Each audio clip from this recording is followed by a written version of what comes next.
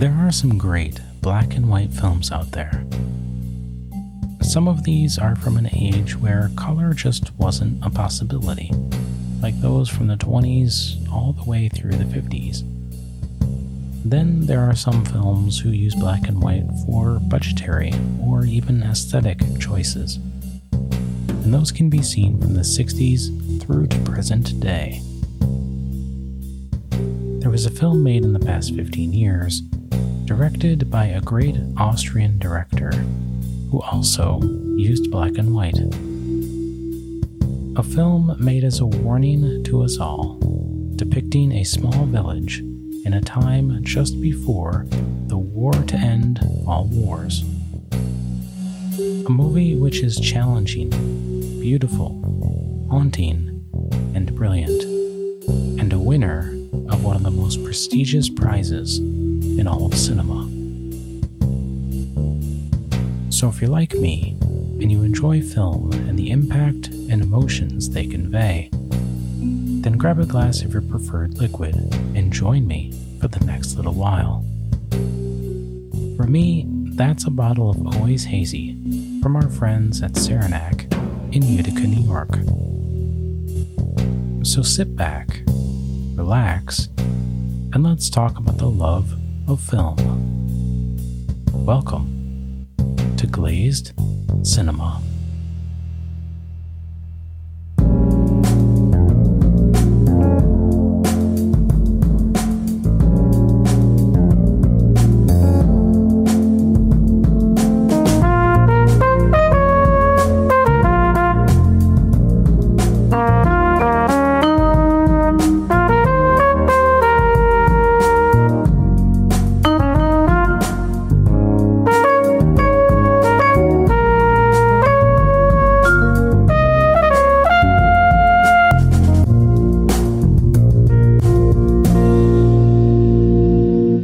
Heard about our subject today while shopping for films at Target in the new releases section. I remember when I saw it, the cover drew me in. It was a black and white cover featuring the backs of children walking outside. They were dressed in period garments and seemed to have just walked through an archway which was adorned with garland and a bell. The text above the picture read "The White Ribbon," and on the side was the stamp of the Palme d'Or. I bought it that day, and when I got home I looked up a press release from the Cannes Film Festival. The legendary film festival was announcing its award winners of 2009. Among the films entered, I saw a list of directors who I loved among the year's selection. Names included Steven Soderbergh, Lars von Trier, Quentin Tarantino, and Chan Park-wook. The Palme d'Or went to the director of our subject today. As a director I was not familiar with up to that point, however, this made me even more curious. Who is this director, Michael Haneke, and how good is this movie to have beaten out the other names I recognized more?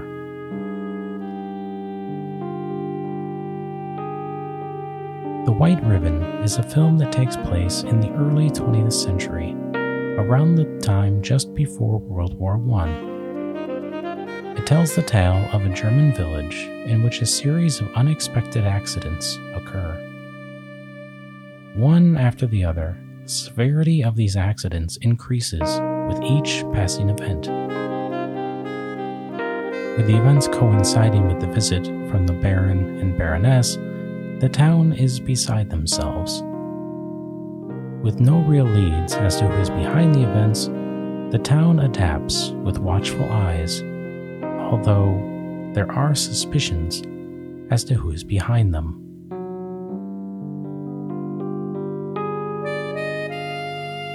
This film was shot in color and then drained of all of the color from the film, which transitioned to a black and white finished product. And the look harkens to cinema of old.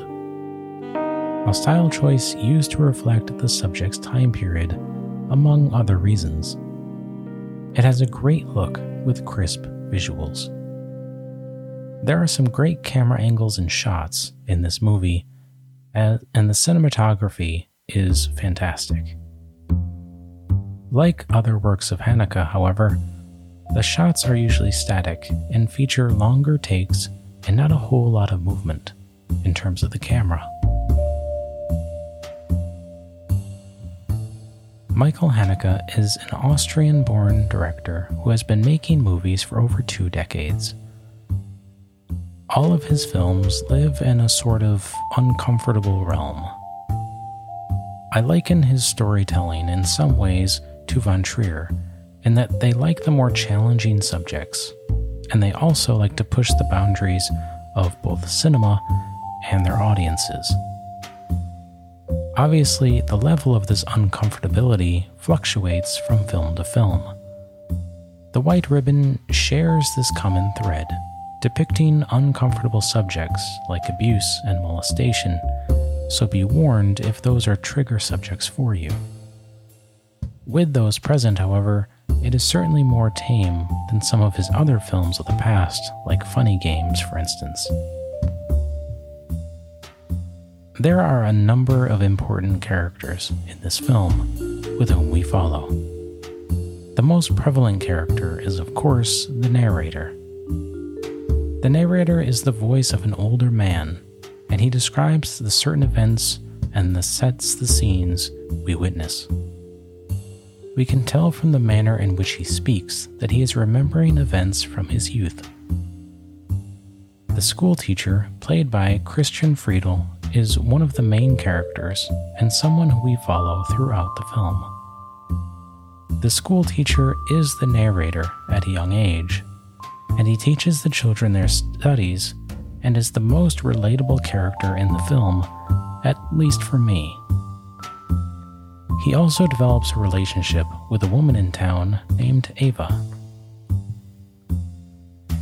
The children he teaches collectively are another group of characters in the movie, particularly the pastor's children, Clara, Martin, and Gustav.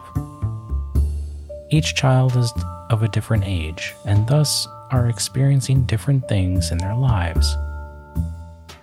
For instance, Gustav, the youngest, is an innocent young boy, while Martin is at a pubescent period, while Clara, the oldest of the three, is the leader of the pack. The pastor himself is the last of these key characters, at least in my mind. He is a very regimental man who seems to have little room for niceties and takes the cloth, rules, and his faith very seriously. And he is the patriarch of the family.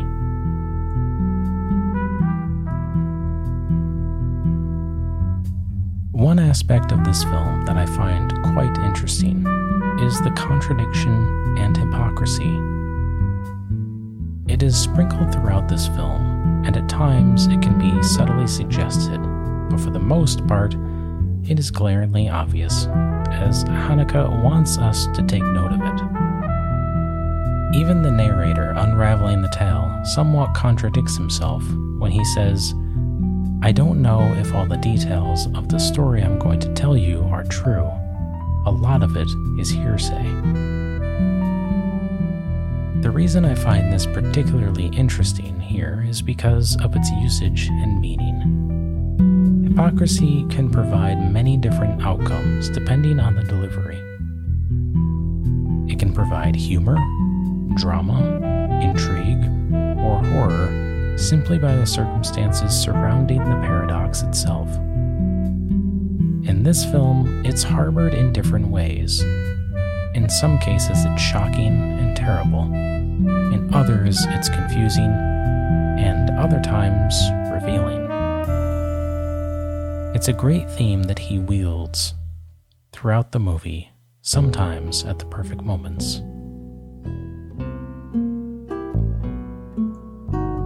Apart from the contradictions, there is something boiling underneath the surface of this movie. The village that is depicted is immaculate, surrounded by beautiful scenes of nature and wildlife.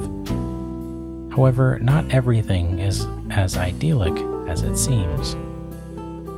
There is a sort of allegory at work here that tells of a dangerous mindset and power dynamic. At times it is very subtly hinted at, but it's something that deserves our attention.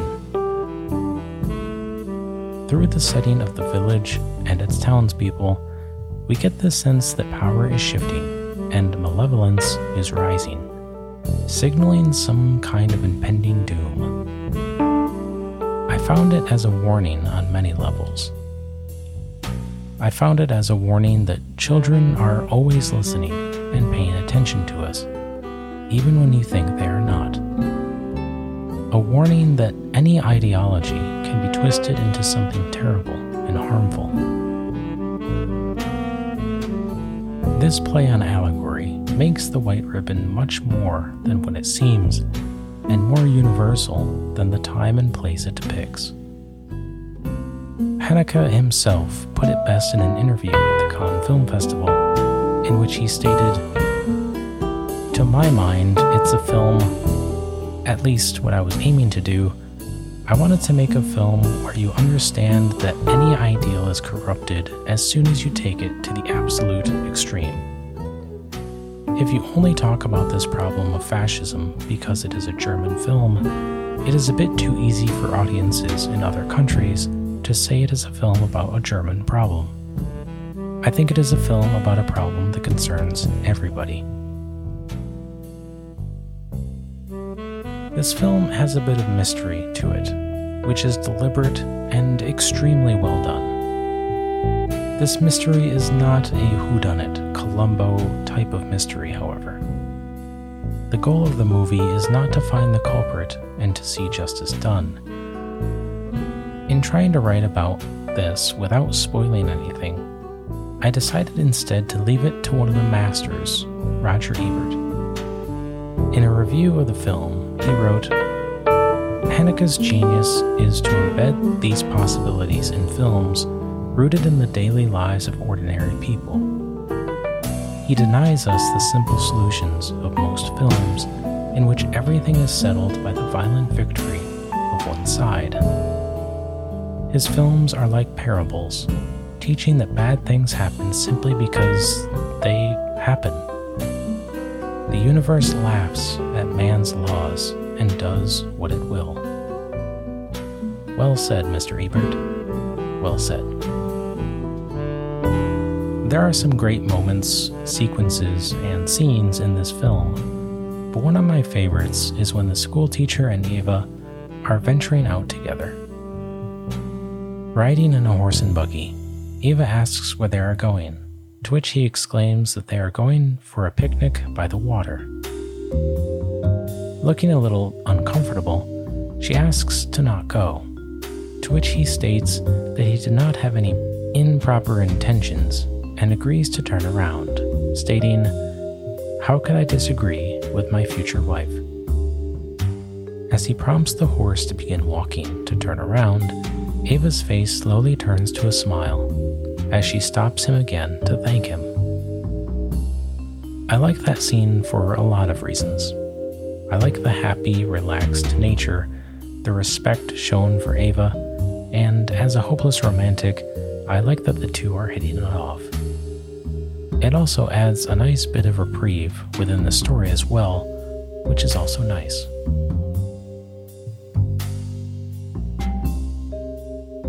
The first time I watched The White Ribbon, I had a sense that this was a great film. I could explain why in the tangible sense, but not so much in the intangible. I mean, sure, the cinematography, the acting, the writing, the pacing was perfect, but I had a harder time explaining what it made me feel for some reason. It's a rather haunting, finished piece that has a way of affecting the viewer.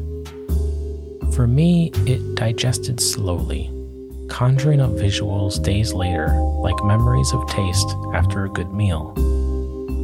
Like a fine whiskey, the more I sat with it, the more it impressed me. That's when I know a film is great. If I'm revisiting it, replaying moments and themes over in my head days, sometimes weeks afterward, I know it's a great work of art. I enjoy things that I can watch and forget, but I love and respect things that make me think and feel. When I watched it the second time, I saw it in a more refined light, and it confirmed for me even more that this was a great film. There's a lot going on, and quite a bit to take in upon the first viewing, but the second viewing for me revealed why I loved this film. For the casual viewer out there, you may miss things upon first viewing. However, do not fret, for the things you do see are more than enough to pique your interest. At the time this came out in 2009, I felt that this was a special movie, one that deserved attention in my mind. Today, the sentiment is the same. This movie deserves to be talked about and seen. That's not to say that it wasn't recognized for being a great work, because it was, but I feel it doesn't get mentioned as much in film circles as it should. That may be in part because Haneka's work is not easily taken in as other directors. It might also be due to the film that followed, titled Amour, which also won Best Picture in 2012 at the Academy Awards. It's rare that a director wins the Palme d'Or, let alone twice, and even rarer that they win it with back-to-back films, which is what happened with The White Ribbon and Amour. However, that is a distinction that Haneke can be proud of, to be credited with his name.